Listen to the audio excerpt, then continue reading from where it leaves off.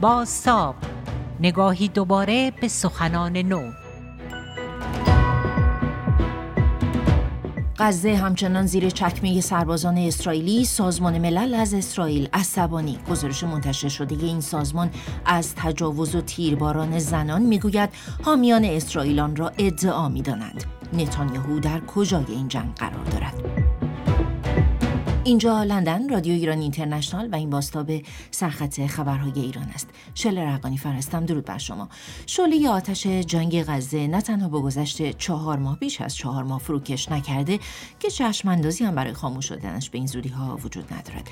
از طرفی نتانیاهو همچنان بر سر حرفش مانده که حماس این بار باید از بین برود.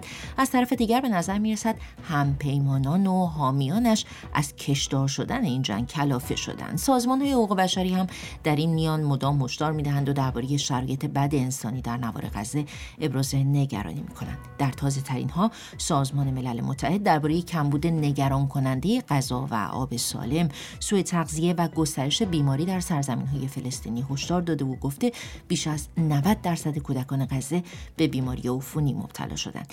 کارشناسان این سازمان هم در گزارشی ارتش اسرائیل را متهم به برهنه کردن، تجاوز یا تهدید به آن و تیرباران عمدی زنان کردند. جاودانفر، تحلیلگر مسائل خاورمیانه، معتقد است چنین ادعایی باید اثبات شود و در صورت اثبات از هر طرفی که اتفاق افتاده باشد محکوم است. و اما به فرداد فرستاد همکارم گفته مخالفان اسرائیل در طول این جنگ ادعاهای مشابه زیادی را مطرح کردند که هیچ کدام واقعیت نداشته. جاودانفر، معمولا IDF ارتش اسرائیل میگه که گزارش‌های این چنینی رو بررسی میکنه، تحقیق میکنه، محکوم میکنه، ولی تعدادشون فکر میکنم بپذیرید که قابل توجه است. دست کم همونهایی که بعضی از سربازان در شبکه‌های اجتماعی منتشر میکنن و سخت است اگر کسی اونها رو ببینه و اونها رو نقض حقوق بشر نخونه.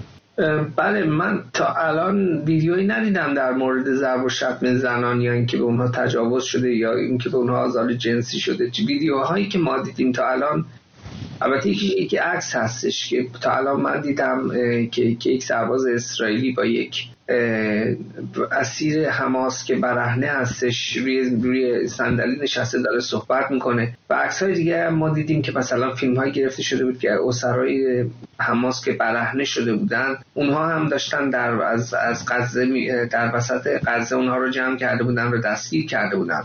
واسه اولا اشاره بکنم که یکی از دلایلی که اسرای فلسطینی ما دیدیم که تا الان تنها چیزایی که من دیدم، البته تاکید میکنم من دیدم، مردها بوده و اونها رو برهنه میکنه، نه که بعضی وقت اونها جلیقه ها یا مواد منفجره به خودشون بستن و برای اینکه مطمئن بشن که اونها نمیتونن هیچ تهدیدی باشن برای سربازان اسرائیل، اونها رو برهنه میکنن. در مورد این اتهاماتی که زده شد که به زنان فلسطینی تجاوز شده، باعثی اینهایی همچی چیزی، باعثی اونها رو این زنانی که میگن بهشون تجاوز شده، ولی این خیلی اتهام بسیار جدی هستش. باعثی اونها رو برد دکترای هستن که میتونن اونها رو معاینه بکنن و ببینن که آیا واقعا همچی چیزی اتفاق افتاده و اگه ثابت بشه برای این اتهام هر کسی این کارو کرده باعثی محکوم بشه. ولی در این حال هم باعثی اشاره بکنن که متاسفانه بعضی وقتا تا الان ما دیدیم که اتهاماتی به اسرائیل زده شده که تا الان حقیقت نداشتن، ولی به هر حال اگر کسی واقعا گفته که بهش تجاوز شده، اتهام بسیار جدی هستش و باعثی بازدستی بشه. او در بخش دیگری از گفتگویش با فرداد به وضعیت نتانیاهو اشاره کرده. جاودانفر معتقد است منافع شخصی برای بنیامین نتانیاهو مهمتر از منافع اسرائیل است و درخواست مردم برای برگزاری انتخابات زودهنگام در نظرسنجی‌ها گویای همه چیز.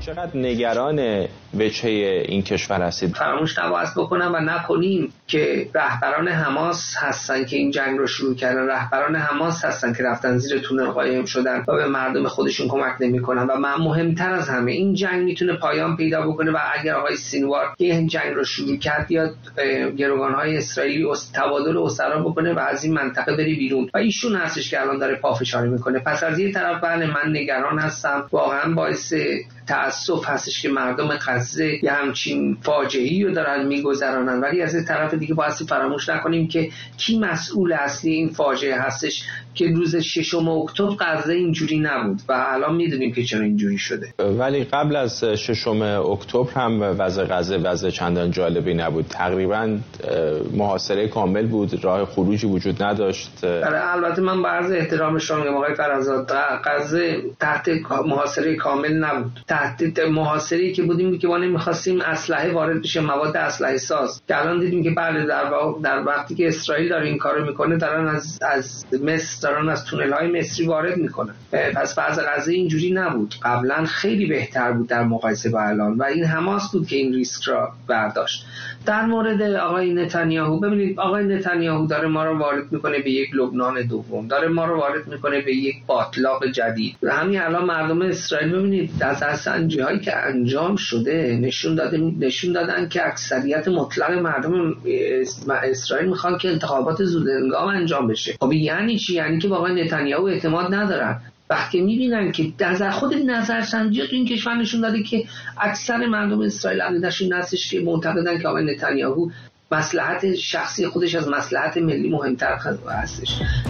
نظر میر جاودانفر رو شنیدید، تحلیلگر مسائل خاورمیانه. با توجه به افزایش انتقادهای گسترده بین‌المللی از اسرائیل، این احتمال مطرح شده که نتانیاهو حاضر به امتیاز دادن شود. علیرضا نوری‌زاده، مدیر مرکز پژوهش‌های ایران و عرب، در برنامه 24 گفته نتانیاهو هیچ برنامه خاصی ندارد و هرچند جنگ را حماس آغاز کرده، اما سیاست نتانیاهو بر آتش این تنش دمیده.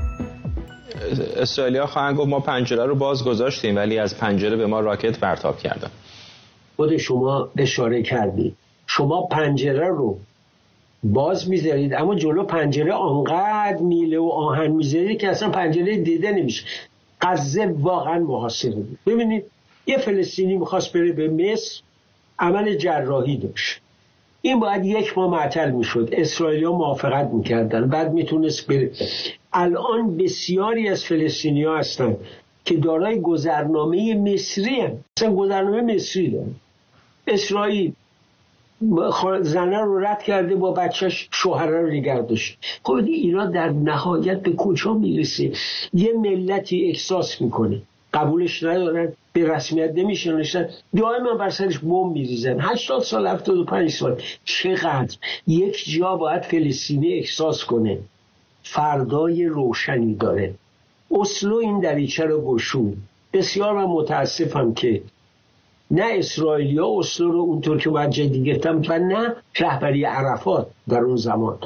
ولی از وقتی ابو مازن آمد واقعا این مرد اعتقاد به صلح داشت، واقعا اعتقاد داشت و امروز هم یگانه راه حل همینه که اسرائیلیا با ابو مازن کنار بیان. حالا سعودی ها، مصری ها، اردنی ها آماده هستن که کمکش کنن که بتونه در برابر تندروی بایسته.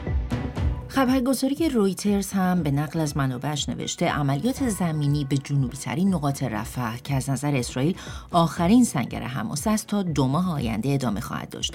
آیا این به معنی نزدیک شدن جنگ غزه به پایان است؟ مرداد فرهمند، تحلیلگر مسائل خاورمیانه، میگوید ممکن است، اما حماس و سپر انسانیش مردم غزه در هم تنیده شدند و با هم به جنوب غزه رفتند.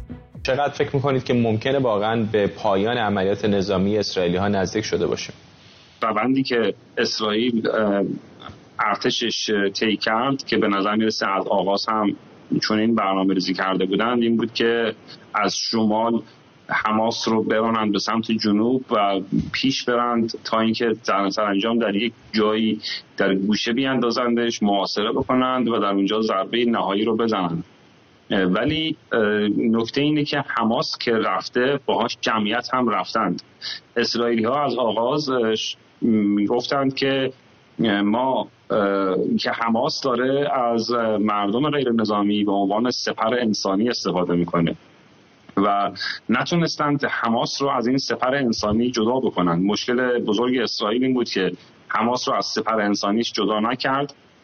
این میزان وحشتناک از ویرانی به بار آمد، بیش از 28,000 تا کشته به بار آمد و حالا هم حماس سپر انسانی خودش رو اگر ادعای اسرائیل رو بپذیریم با خودش برده به رفح و اون سپر انسانی اونجاست و نکته اینجاست که در این آوردگاه نهایی که برای اسرائیل تعیین کننده است، حالا چطور میخواد ضربه نهایی رو بزنه و برای همیشه خودش رو از شر حماس خلاص بکنه.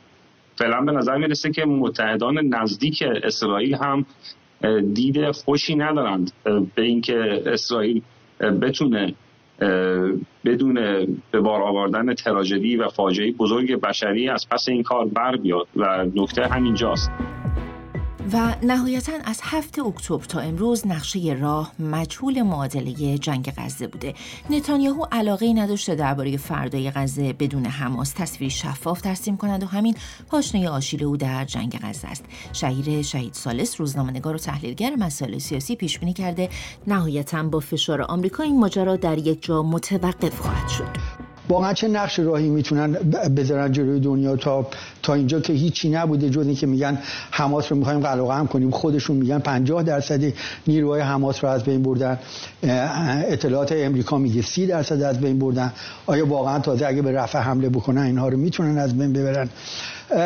به نظر من قابل تداوم نیستش، برای که هیچ خطی اینا نمیتونن بکشن و نکشیدن که چقدر آدم باید اونجا کشته بشه تا اینکه مقصود اینا که از بین بردن کامل حماس هستش عملی بشه. من فکر میکنم نهایتاً امریکا، چون یه نگرانی بزرگی داره امریکا، نگرانیش هم واقعا این هستش که جنگ به ایران کشیده بشه. با تحریکاتی که اسرائیل میکنه این امکان که جمهوری اسلامی یک واکنشی نشون بده و پای امریکا به جنگ باز بشه کم نیستش و امریکا از این خیلی نگرانه. من فکر میکنم بالاخره امریکا فشار میاره، گزارشایی هم که هستش نشون میده که واقعا این مسئله رو یه جایی متوقف کنه. نظر شهید ثالث، روزنامه‌نگار و تحلیلگر مسائل سیاسی رو میشنیدید.